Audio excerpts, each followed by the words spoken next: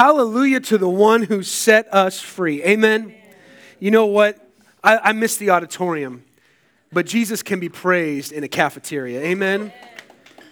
He's the king over all creation, and he deserves our praise no matter where we go, no matter what time of day it is. And boy, it's like water to my soul. I hope it's like water to your soul to sing praises to Jesus. There's nothing like it in all the world. It's beautiful. I'm going to invite you to open in your Bibles to Galatians chapter 5. Galatians chapter 5, New Testament. And if you learn this clever little trick in Awana or Sunday school, you got go eat popcorn, Galatians, Ephesians, Philippians, Colossians. You're going to use that now. I know you are. Galatians. We're in Galatians chapter 5 today. And thank you, Karis, for praying for us. We want to ask the Lord that he would open our eyes, that we may behold wonderful things out of his law today. Lord, do it for us. Galatians chapter 5, we're going to read the entire chapter, 26 verses. It's not too long, so follow along as I read aloud, and I think the verses will also be behind me. You can follow along. Galatians chapter 5, verse 1, it says this, "For freedom Christ has set us free. Stand firm, therefore, and do not submit again to a yoke of slavery. Look, I, Paul, say to you that if you accept circumcision, Christ will be of no advantage to you. I testify again to every man who accepts circumcision that he is obligated to keep the whole law. You are severed from Christ, you who would be justified by the law. You have fallen away from grace. For through the Spirit, by faith, we ourselves eagerly wait for the hope of righteousness. For in Christ Jesus, neither circumcision nor uncircumcision counts for anything, but only faith working through love. You are running well. Who hindered you from obeying the truth? This persuasion is not from him who calls you. A little leaven leavens the whole lump. I have confidence in the Lord that you will take no other view, and the one who's troubling you will bear the penalty, whoever he is. But if I, brothers, still preach circumcision, why am I still being persecuted? In that case, the offense of the cross has been removed. I wish that those who unsettle you would emasculate themselves. For you were called to freedom, brothers. Only do not use your freedom as an opportunity for the flesh, but through love serve one another. For the whole law is fulfilled in one word, you shall love your neighbor as yourself. But if you bite and devour one another, watch out that you are not consumed by one another. But I say, walk by the Spirit, and you will not gratify the desires of the flesh. For the desires of the flesh are against the Spirit, and the desires of the Spirit are against the flesh. For these are opposed to each other to keep you from doing the things you want to do. But if you are led by the Spirit, you're not under the law. Now the works of the flesh are evident: sexual immorality, impurity, sensuality, idolatry, sorcery, enmity, strife, jealousy, fits of anger, rivalries, dissensions, divisions, envy, drunkenness, orgies, and things like these. I warn you, as I warned you before, that those who do such things will not inherit the kingdom of God. But the fruit of the Spirit is love, joy, peace, patience, kindness, goodness, faithfulness, gentleness, self-control. Against such things there is no law. And those who belong to Christ Jesus have crucified the flesh with its passions and desires. If we live by the Spirit, let us also keep in step with the Spirit. Let us not become conceited, provoking one another, envying one another. This is the word of the Lord. It's been a few weeks since I've had a Lord of the Rings illustration, so I'm going to bring one up today. As you know, it's like one of my favorite things to pull from. I'm trying to diversify, but I keep coming back to the greatest story I've ever read other than the Bible. So along the journey that Frodo and Sam are on, they come across an unexpected companion, right? Does anybody know his name? Gollum. Smeagol was his original name. And he got twisted and he got deformed by this object that he found in the caves of Moria, right? Is that right? Yeah. He found in the caves of Moria, and he found it, and it latched onto him more than he latched onto it. It was the ring of power. And we see this in the movie, and it's really creepy as he's like massaging this object, and he calls it his what? His precious, my precious. You see, he thought he had this object that he loved so much, but really, as the story goes along over hundreds and hundreds of years, as he has this object in his possession, we find that it possesses him more than he possesses it. He becomes enslaved to it. And Samwise Gamgee, Frodo's friend, and I'm nerding out here, Lord of the Rings, right? Sam could see the difference in this creature. This creature had two parts to him, really. He had the sinister stinker, Gollum, and he had the submissive slinker, Smeagol, coexisting together. But this Smeagol, who was once a creature much like Frodo and Sam, had become enslaved by this ring of power. And the stinker, Gollum, wanted to kill Frodo and Sam and take the ring for himself. The slinker, Smeagol, was submissive and helpful, hoping that he could become his true self forever and be freed from this enslavement.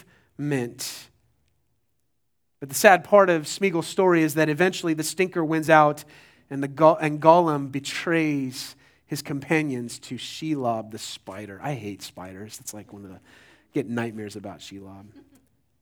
No matter how hard Smeagol tried, he could not break free from the enslavement of the power of the ring over his whole being. Do you ever feel like that?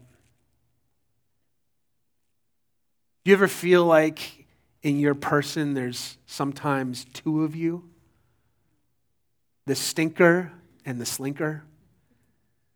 The one who wants to do the right thing at some points, but at other times you feel this urge inside of you that is enslaving you and pulling you away from the thing that you know you ought to do.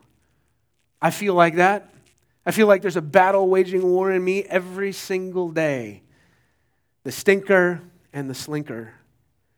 We're in a series right now called The Gospel Plus Nothing. You add anything to an equation, you change the outcome of that equation. And the apostles and the leaders of the early church in Acts 15, as we saw several weeks ago, they stood up to those that were seeking to add something that was very important, an outward symbol that the Jewish males would take upon themselves as little babies. They would circumcise their boys as external marks that they belonged to the people of God, to Israel. And so these Jews are coming along and they're seeing that there are non-Jews, Gentiles that are being added to the people of God, to the church. And they say, well, that's nice, but you need to add this right to show that you truly are a part of God's people. And the apostles and the leaders, they said, no way. No way. No way. That's not what Jesus taught us. That's not what God is showing us by sending the Spirit to come upon the Gentiles in the same way that the Spirit came upon us. And that was simply through believing the truth of the gospel, that Jesus Christ died for sins, was buried, and rose again to give us eternal life. We trust and believe in Him alone, and that gets us in. Jew, Gentile alike. And they stood up on that day and they showed us, they taught us that the gospel plus nothing saves us. Praise be to God. Last week we saw in Romans that Paul was applying the same truth to those that were trying to hold to the law of Moses, trying to obey all of the commands so that they could be declared right before God. But we saw that's impossible. Why? Is it because the law is bad? No, it's because we're bad.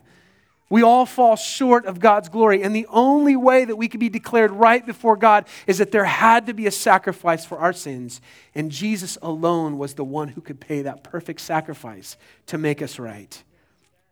And so we see that the gospel plus nothing saves us. The gospel plus nothing justifies us. So great. So I know I've got future salvation, right? I've got the gift of heaven, and I know that my sins can be forgiven. But I'd like to know, not just about the future, is there any hope for me now? The stinker and the slinker. Is there any hope for me now? Some days I feel like Gollum, not like Smeagol. Do I have to remain miserable? Do I have to live the Christian life torn, wretched, defeated, pitiful, like the stinker Gollum? Big question we want to ask today is, does the Christian message offer any hope that I can experience real, lasting change deep down in my heart now, here, today? Not just my behaviors, not just patterns, not just coping mechanisms, but real change, real transformation.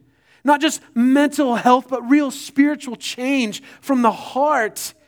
And I don't want to make light of mental health issues. They're real, but friends, there are only so many mechanisms that can help us externally. We need a heart change internally.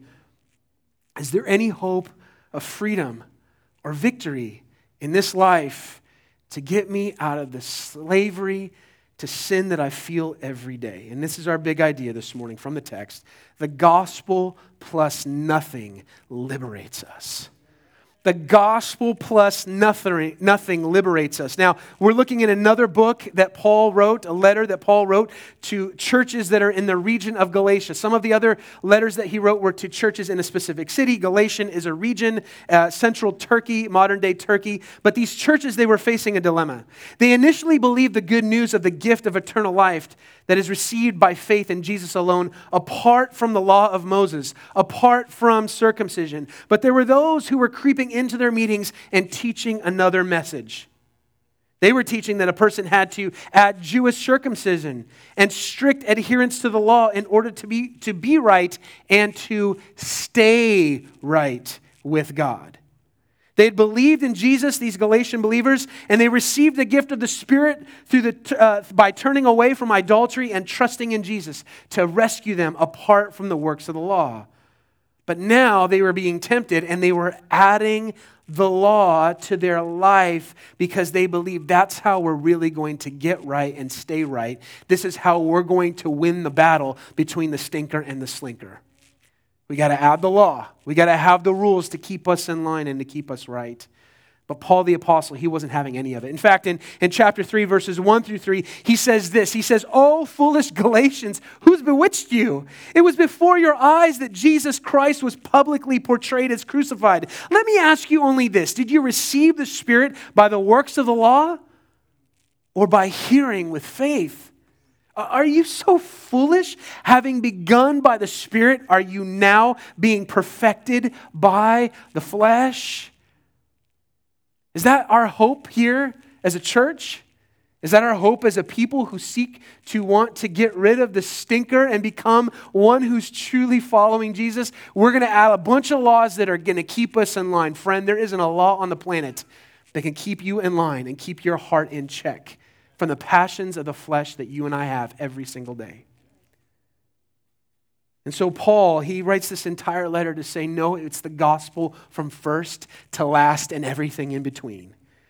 In chapter 4, Paul teaches the Galatians that through an analogy that going back to the law is like going back into slavery. He's trying to give them images of, do you remember what it was like for the people of Israel? They were enslaved in Egypt and they wanted to go back. Don't go back into slavery. But the gospel of Jesus is liberation. And so we come to our section in chapter 5. We're going to see three things, but what we want to see here are the implications. Since Jesus liberates us, because our big idea this morning is that the gospel plus nothing, the gospel, the good news about who Jesus is and what he's done for us, that liberates us.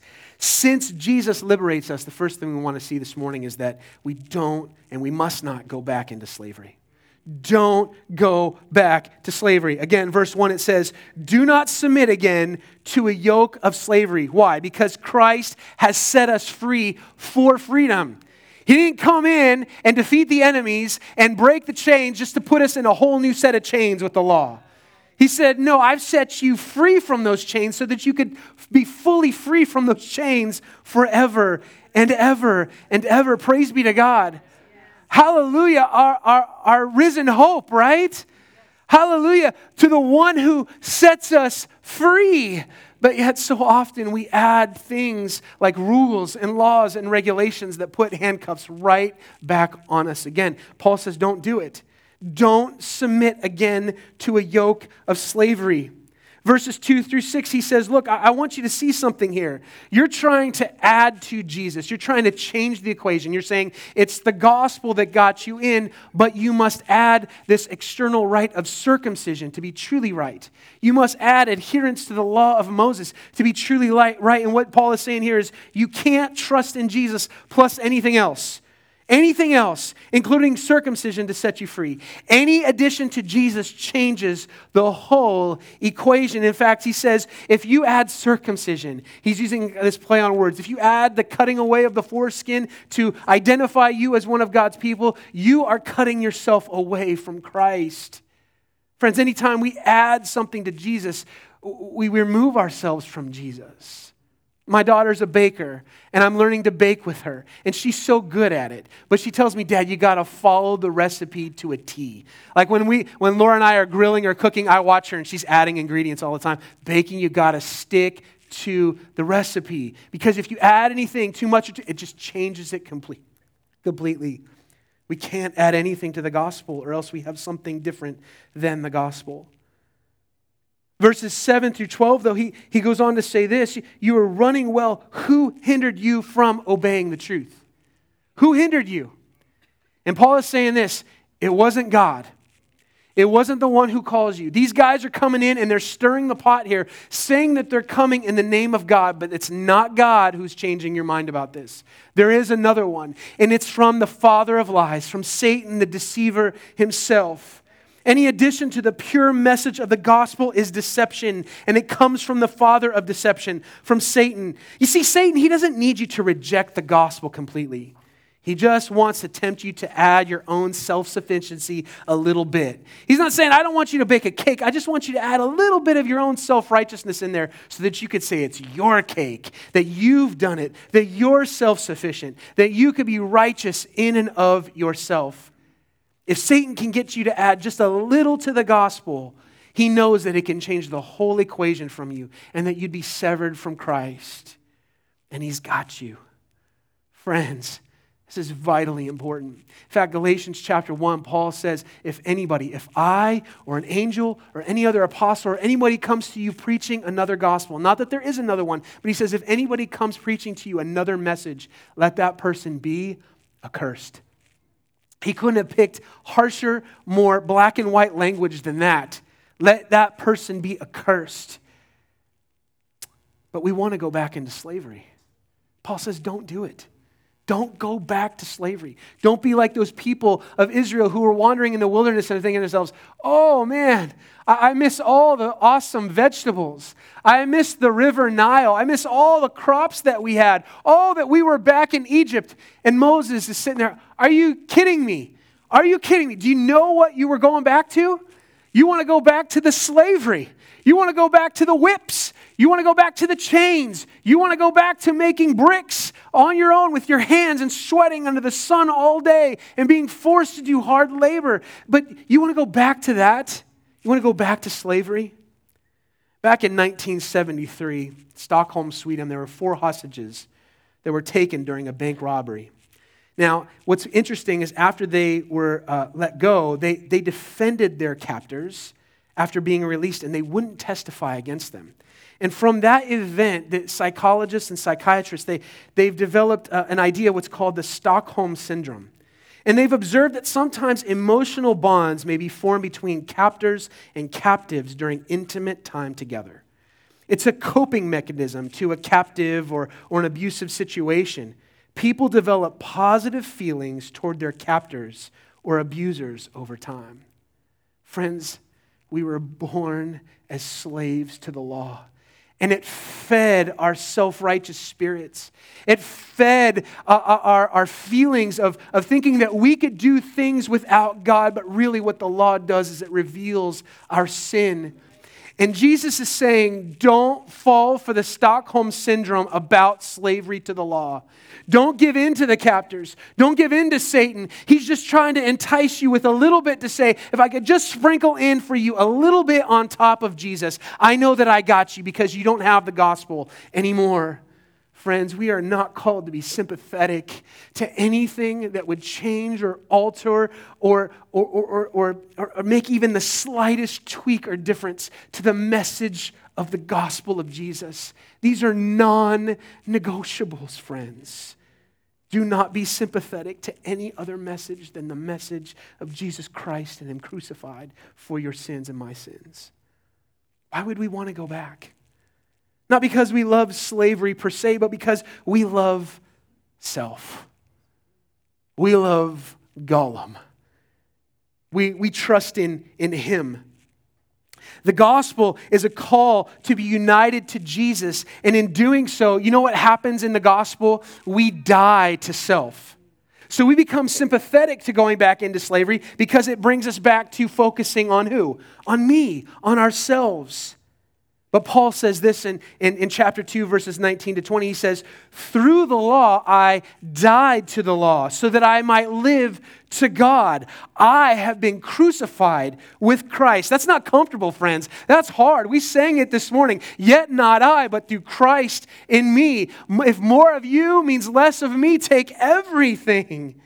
It's no longer I who live, Paul says, but Christ who lives in me. And the life I now live in the flesh, in this body, I live by faith in the Son of God who loved me and gave Himself for me. Some of us love the religion of self. We love having control. We love making a name for ourselves. We see a list of rules and we love to follow them. Some of you out there are rule keepers, and that's not a bad thing, but if you think that your rule keeping can somehow make you righter before God, you got it all mixed up. We love the rules. We love the tasks. We can't wait to check them off the list, right? We can't wait to tackle those tasks. Deep down, many of us want to be our own saviors, and we want to be our own lords. Rather than crucifying the self with Christ, we want to hold on to and cling to self as long as possible, believing, like Gollum, that there's still an ounce of good there, or Smeagol believing the ring has no power over us, but in the end, if we don't die to self and to the law, we just put ourselves right back under the yoke of slavery. And Paul says, don't go back. Don't go back. So he says, don't go back, but he also addresses another form of slavery. You see, there's another perspective other than putting self under the yoke of slavery to the law. It's another path of self-indulgence. And we see that in number 2 here. So if you don't go back to slavery and you want to be free, don't use your freedom to kill each other. Don't use your freedom now that Jesus has given to you and abuse it so that you're killing one another. Verse 13 says, don't use your freedom as an opportunity for the flesh. This is a false view of freedom now that he's addressing. He's taking the pendulum and he's showing them over here, don't go back to slavery, but then he's swinging the pendulum all the way over here because that's what we tend to do as human beings. I do it all the time. We say, I'm going to resist that with all my might and I'm going to swing it all the way over here. Free grace in Jesus and freedom in Him means I can do whatever I want then, right? I don't need any law. He says, don't use your freedom as an opportunity of the flesh. Some of us feel the oppressiveness of slavery to the law and religion of self, so we take the other approach. I'll shake off of that completely and be free.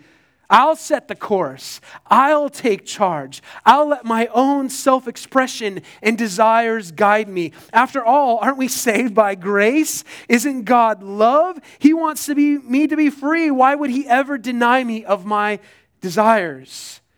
Friends, Paul is saying this is deadly. This is deadly. You can't swing the pendulum all the way over to this other side of self and think that your freedom can be used for your own sinful passions. Freedom cannot be defined as doing whatever I want, whenever I want. That's not true freedom. That's the freedom that that's the definition we often use for freedom here, even in our culture. Freedom means that I am free to express myself however I want, whenever I want. But it's not true freedom. You may feel free for a moment from the requirements of religion and law keeping, but you're just showing another side of self that is enslaved. That side, that self is enslaved to your destructive passions. Your destructive passions. This is what happens when we all decide today to just do whatever feels right. Well, we may go along for a little while, but eventually our passions, your passions, my passions will collide with one another. Do you not see this, friends? If you're just living however you want, and I live however I want, we may go along for a while, but eventually my passions are going to be different than your passions. And we're going to be trying to share the same space together. And what is our solution going to be? Oh, I'll defer to you. No, I'm not going to defer to you. That's taking away my freedom. I'm not willing to give up my free self-expression. And so what do? We kill each other. We kill each other. We consume one another. I'm full of movies, I guess, today. Another movie, Gladiator, right?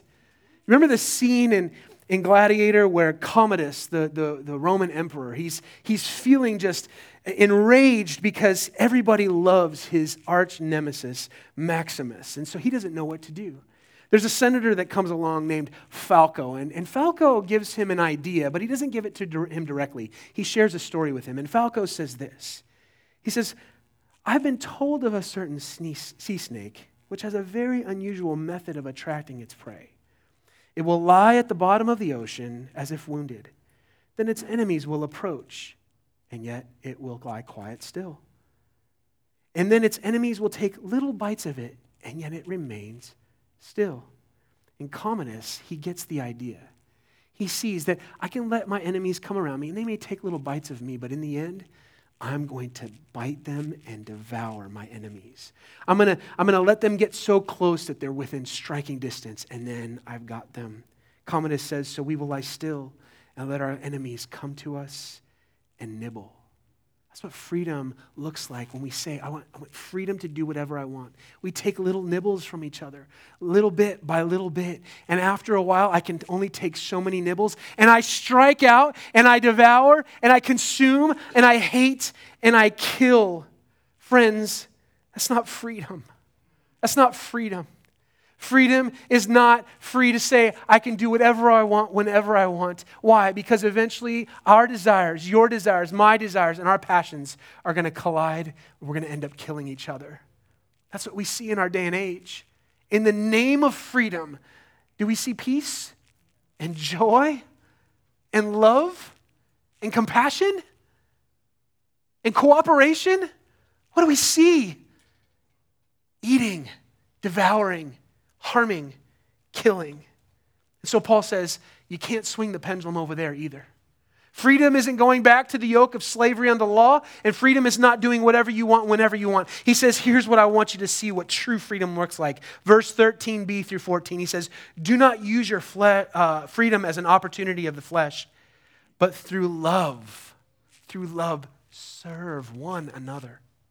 For the whole law is fulfilled in one word. You shall love your neighbor as yourself. Paul is saying this is what freedom is all about.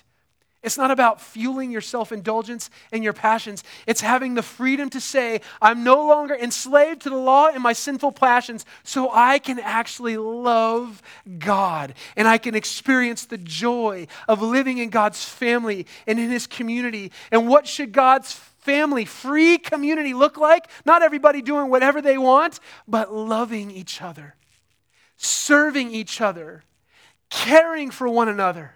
Not just looking out for my own needs, but as Paul says in Philippians, but looking out for the needs of others, counting others as more significant than myself. Friends, this is the true path to freedom. Because if you think that's not freedom, then Jesus must have been the most enslaved man on the planet. You know, the King of Kings and the Lord of Lords said, the Son of Man did not come to be served, but to serve and to give his life as a ransom for many. He was sounding the alarm and saying, this is what true freedom looks like. Not being forced to serve, but being willing to serve because my heart has been set free. So we must not submit to a yoke of slavery. We can't use our freedom to kill each other. The path of self-righteousness is slavery to the law. The path of self-expression and self-indulgence is slavery to the flesh. So how can I live free? How can I live liberated? How can I not be the stinker or the slinker any longer? How can I live free before God? And Paul tells us in verses 16 to 26. Verse 16 is very clear. He says, walk by the Spirit, and you will not gratify the desires of the flesh. I love what he says over in Romans chapter 8, verse 6. He says, for to set the mind on the flesh, on your passions, on your desires, it's death. But the mind set on the Spirit is life and peace, freedom, liberation. This is where it's at.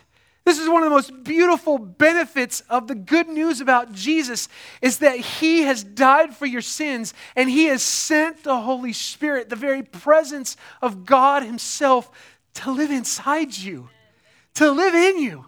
Friend, if you know Jesus today, we got God sitting in this room, not because of you, but because of God in you, the Holy Spirit. This is freedom. This is life. This is peace. And so it takes away this side of the pendulum to say, you can't live like hell. You can't just live however you want. Why? Because you got the Spirit living in you. And he gives you true freedom. So it brings the pendulum closer to this side. But in case we can swing it all the way back to the other end, to the yoke of slavery, verse 18, Paul says, if you're led by the Spirit, you're not under the law. Oh, it brings it back closer to the center. The Spirit doesn't lead you to slavery, to the law, or to the flesh, but leads you in liberty to know, love, and serve Jesus, to honor him, to praise him, to love him, to adore him. This is freedom. Jesus himself said, he said, Father, this is eternal life, that they may know you in Jesus Christ whom you've sent. It's not a greater knowledge of self, although it comes with that. A greater knowledge of self comes with knowing our God better, truly, deeply. But really, freedom isn't in self-expression. It's not in bringing yourself under a law of rules and regulations and religion. It's bringing yourself under Jesus and seeing that he is the one who has set you free. He sets us free. But there's a battle going on inside of us, right? Verse 17, again, he says, for the desires of the flesh are against the Spirit, and the desires of the Spirit are against the flesh. For these are opposed to each other to keep you from doing the things you want to do. I know I keep referring back to it, but Paul says in Romans 7:24 to 25, he's talking about a war that's going on inside him between slavery to the law and slavery to his sinful flesh. He says, wretched man that I am. This is the apostle talking. Who will deliver me from this body of death? Think of the battle between Smeagol and Gollum. You see it right there in the apostle Paul. But here's where he says is the key to freedom. Thanks be to God through Jesus Christ our Lord. That's freedom. That's freedom. This battle that's going on inside of you with my sinful and me, with our sinful passions and desires, and our knowledge of knowing that we've got the Spirit inside of us, they're at battle. So what do? I look to the freedom that God has given me. I look to his freedom. I say, Lord, I am willing to trust that you've got enough Spirit, enough Jesus, enough power to help me so that I do not have to lose the battle any longer. I want to live free. I want to live free. Verse 19, Paul lays it out. How do you know if you're living in the flesh? How do I know if I'm losing the battle? It's clear, and we know what that feels like, right? Verse 19 describes the defeat of living in the flesh. It's corrupt. It consumes. It devours self and one another. It's jealousy, immorality, impurity, enmity, strife, envy, drunkenness, orgies, all of these things, they serve the passions of the flesh, but in the end, it consumes and it devours you and it devours me.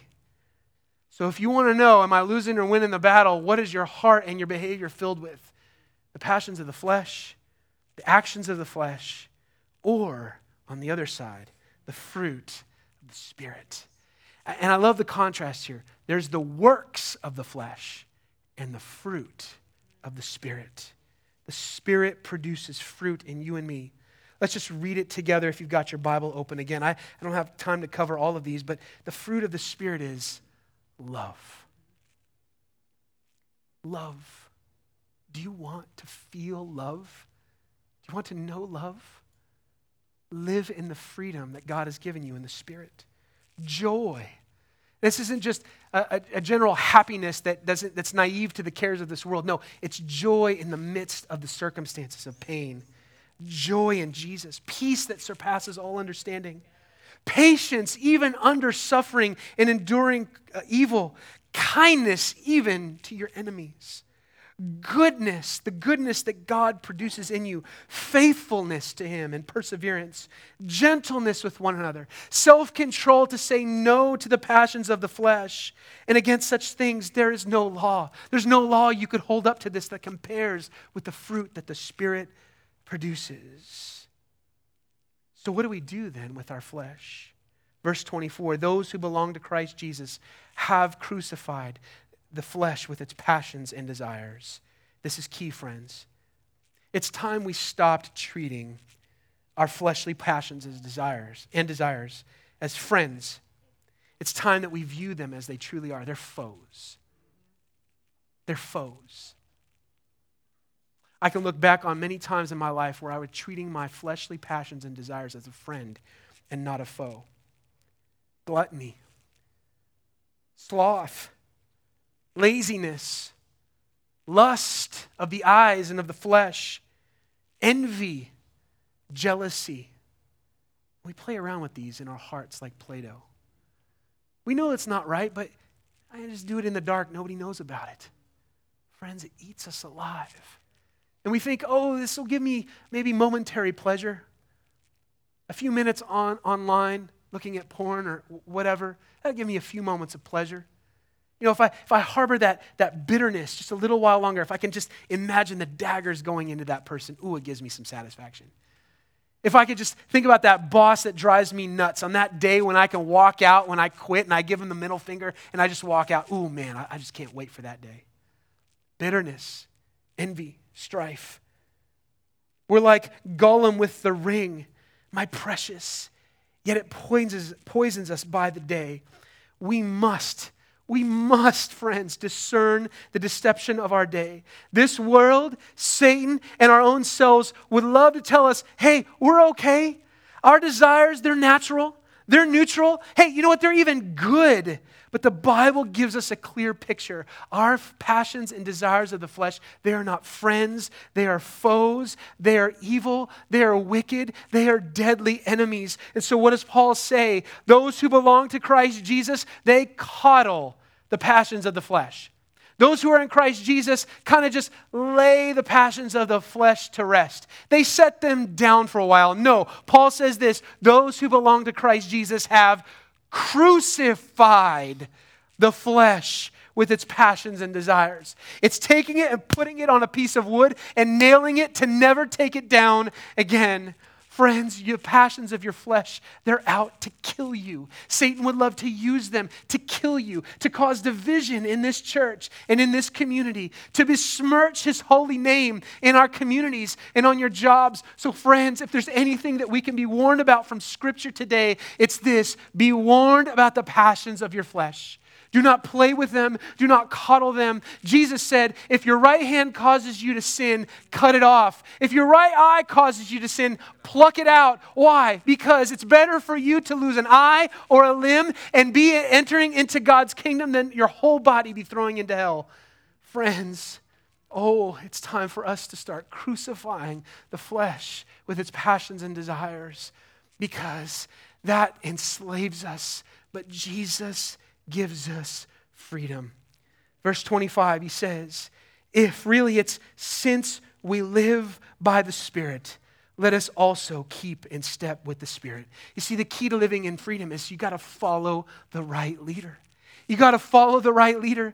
Don't follow the leader of your sinful passions and flesh. Follow the leader that Jesus has given to you and given to me, the Spirit, walking in Him. So I want to ask you today, as we get prepared to close, which path are you walking on? Are you walking on the path of the flesh that leads to enslavement? Are you walking on the path of freedom, of the Spirit that leads to life and to peace? Paul makes it abundantly clear. Friends, if you feel enslaved today, and whether you feel it or not, if we're all in sin, we're all enslaved to sin. We're all enslaved to the law. But the gospel plus nothing liberates us. It sets us free. That's the good news, friends. This is a hard call for you and me. Pastor Hang, he led us before we sang the song. If more of you means less of me, take everything. Boy, that's hard for me to say. I was sitting right on the front row. I was like, Lord, here I am on the front row of this church. I'm about to get ready to preach right now. And I'm struggling to say it today. If more of you means less of me, Lord, take everything. Because everything else, if it's added to you, will just enslave me. But you have promised true liberation. You have promised true freedom. So the key is, who do we follow? Who do we follow? What path do we take? Do we take either path of self? Do I walk down this path of self? Now, there's several paths that lead to the same destination. One of them is self-righteousness. One of them is self-indulgence and self-expression. But guess what they both lead to? Enslavement and death. But God is saying through His word today, follow the path that I've laid out for you. The path of walking in the Spirit. That path leads to life and freedom and true liberation. Friend, if you're here today and you feel like I've been living like Gollum too long, I want to live in freedom. Jesus wants to give that to you today. Today. When we look to Him, when we crucify the flesh and we say, Lord Jesus, I want to follow you, my leader, through the Holy Spirit. What does this mean for Monday? Real quickly.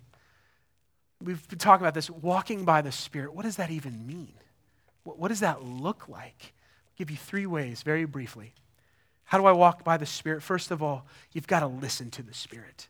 Listen to the Spirit. I have a couple of verses there for you. John 16:13, Colossians 3:16. Colossians 3:16 says this, Paul writes, let the word of Christ, and it's also the word of the Spirit, let the word of Christ abide in you, dwell in you, live in you abundantly, richly.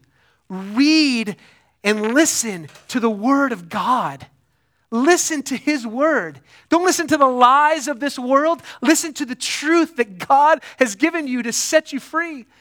Friends, so many of you, so me too, oftentimes we live defeated.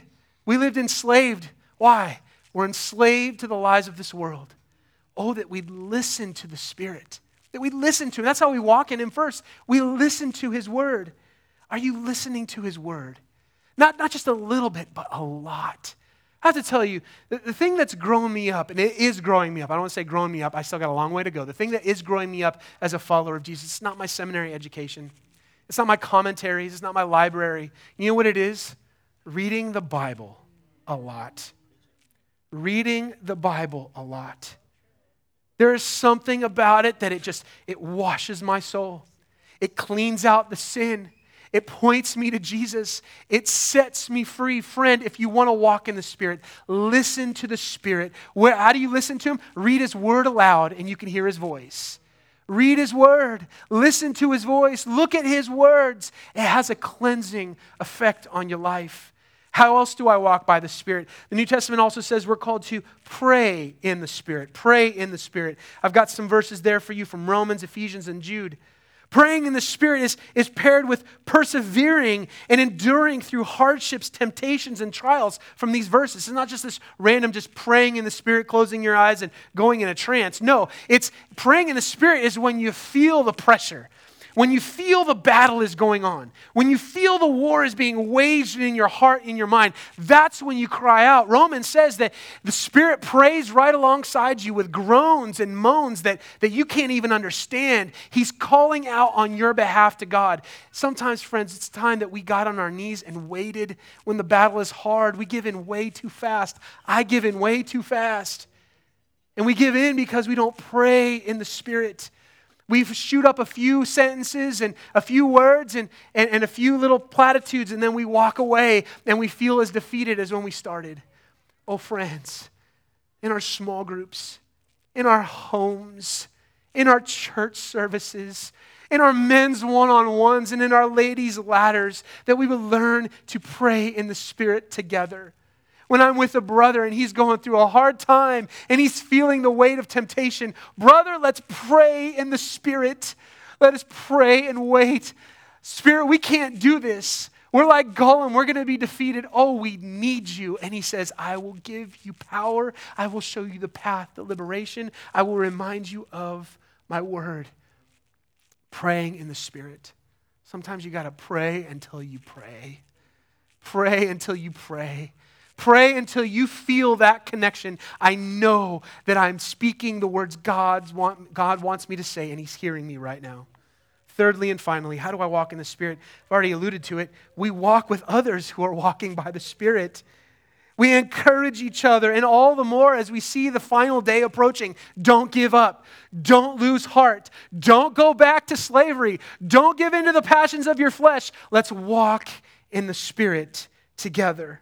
We encourage each other to not lose heart. Friends, I need you, and you need me. And you need the person that's sitting across from you in that aisle. We need each other so that we can encourage each other to keep walking by the Spirit. I'm going to invite the band up as we close our service here today.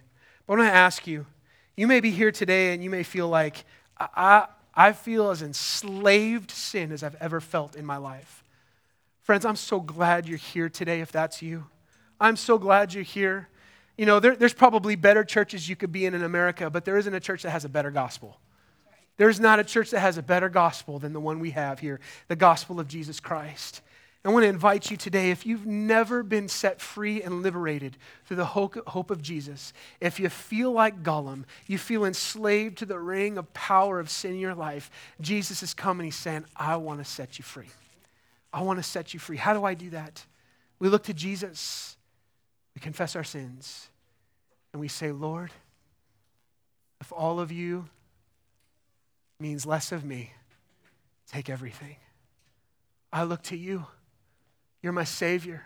You're my Lord. Set me free from sin. If you want to do that today, we would love to pray with you. We'd love to talk with you.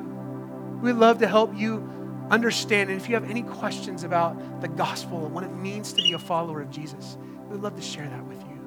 But I ask you to bow your heads and close your eyes. We're going to pray before we sing one more song. And I just want to ask you today, if you feel enslaved, don't go back to slavery. The law won't set you free. If you feel the passions of the flesh waging war in your soul, crucify them today. Look to Jesus and walk by the Spirit. That's the path to freedom. Maybe there's some today that they're followers of Jesus, but you've been pointing in the wrong direction, pointing in the direction of slavery, whether it's through self-righteousness or self-indulgence. Friend, today, you can feel liberated through Jesus. Friends, I hope that we would be a people that are free, not flaunting our freedom, not bragging about our freedom, but boasting in the one who has set us free. I'll give you about 10 seconds just to reflect. How have you been enslaved? Think about that for a moment.